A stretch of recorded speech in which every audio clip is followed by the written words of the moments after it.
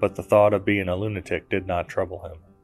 The horror was that he might also be wrong. Orwell from 1984.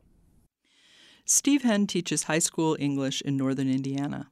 He's the author of several books, including Guilty Prayer, Indiana Noble Sad Man of the Year, and his most recent chapbook, American Male, published by Main Street Rag in February 2022. Steve's the proud father of his children with the late American artist Lydia Henn. He loves crab cakes, playing records, and he gives poetry readings in all kinds of places. Welcome to The Poet's Weave. I'm Romaine Rubinis-Dorsey. Steve joins us long distance from his classroom. Welcome, Steve. What have you brought for us today? These poems are from my third book, Indiana Noble Sad Man of the Year. First poem is called The Dawning. Maybe it's the heat that's melted something in my core, otherwise jagged, cynical, or aloof, here at 3 Crowns Coffee.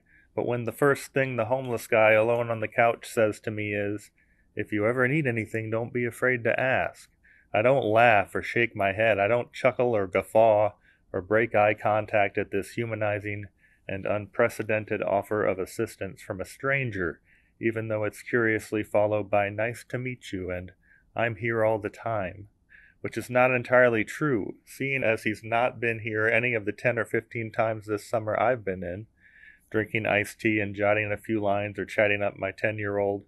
Still, I'm struck and lifted, pleased and pacified and inspired by such a gesture, so simple and dignified, from a man carrying clothes in plastic grocery bags, a strip of rag run through his belt loops, knotted and forming a tail there, where the buckle would be, and I'm nearly embarrassed by his gracefulness. As he's leaving, he says, "Be careful now out in this heat." Sweet Jesus, is this happening? Who is this man? Do saints exist? Why do I feel like I'm going to cry? God in heaven, who I'll wake up doubting tomorrow, or something or someone up there or out there, tell me this is what the world is coming to. I so much want to believe in this. Tell me this is where we start anew. This is Father's Day fishing.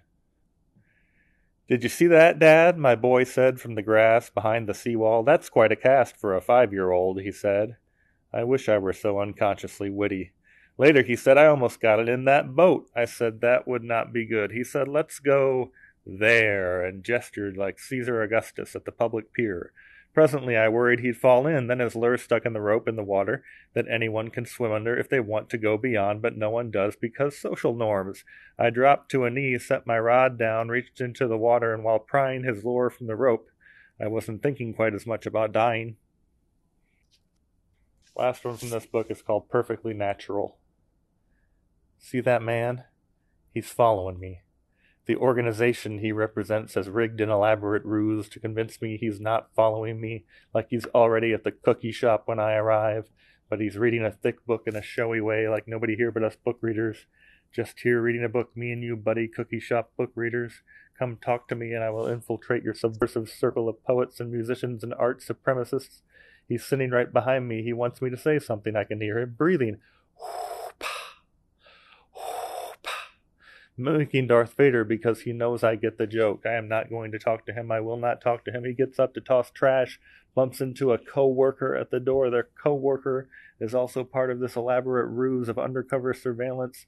"Are you going in?" he says. She laughs. "Not till 4. Ah ha ha ha. Ah ha. Titter titter. 2 normal local workers sharing a joke. But this is no joke. He obviously is trying to get me to say things to him. He obviously wants to know things about our plans to replace hymnals with profane poetry in every church in the county on Easter Sunday. I don't tell him anything. I will never tell him anything. They can't make me talk. He is headed out of doors. He is headed across the street.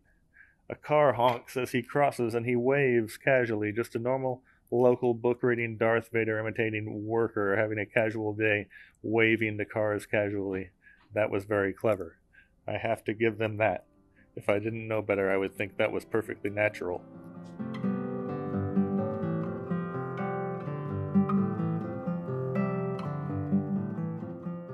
You've been listening to the poetry of Steve Henn on The Poet's Weave. I'm Romaine Rubinis-Dorsey.